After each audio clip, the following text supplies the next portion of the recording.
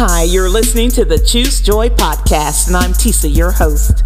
Here at Choose Joy, I pray for you, and we watch God work. I want to offer a prayer of encouragement in our uncertain times. I pray that the challenges that come with uncertainty increase your faith in the assurances of God.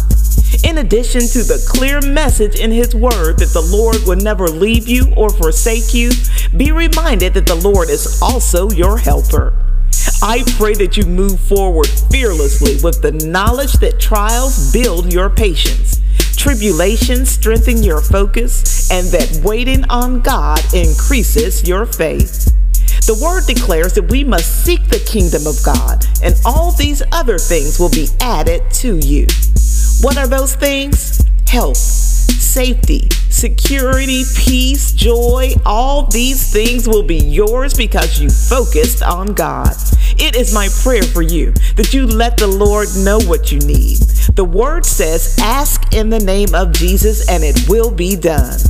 And now, Lord, we ask right now in Jesus' name that you will meet us at the point of our need and turn our situations around in our favor. Lord, we pray for increase, abundant life, and unshakable faith in the name of Jesus. Hear our prayer. Amen.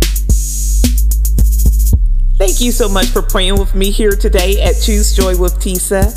In these uncertain times, when we have concerns over illness and death, I am glad to know that our God is a healer. In these times of economic uncertainty, I am grateful that I know the Lord as provider.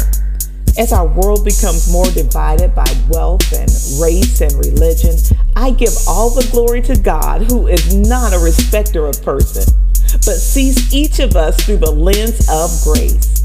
That's why I can confidently declare to you today that you can be certain about God.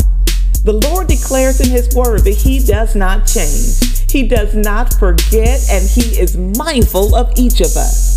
So today, you can be certain that whatever your path takes you next, the Lord our God will be with you. I hope that you will join me for tomorrow's prayer.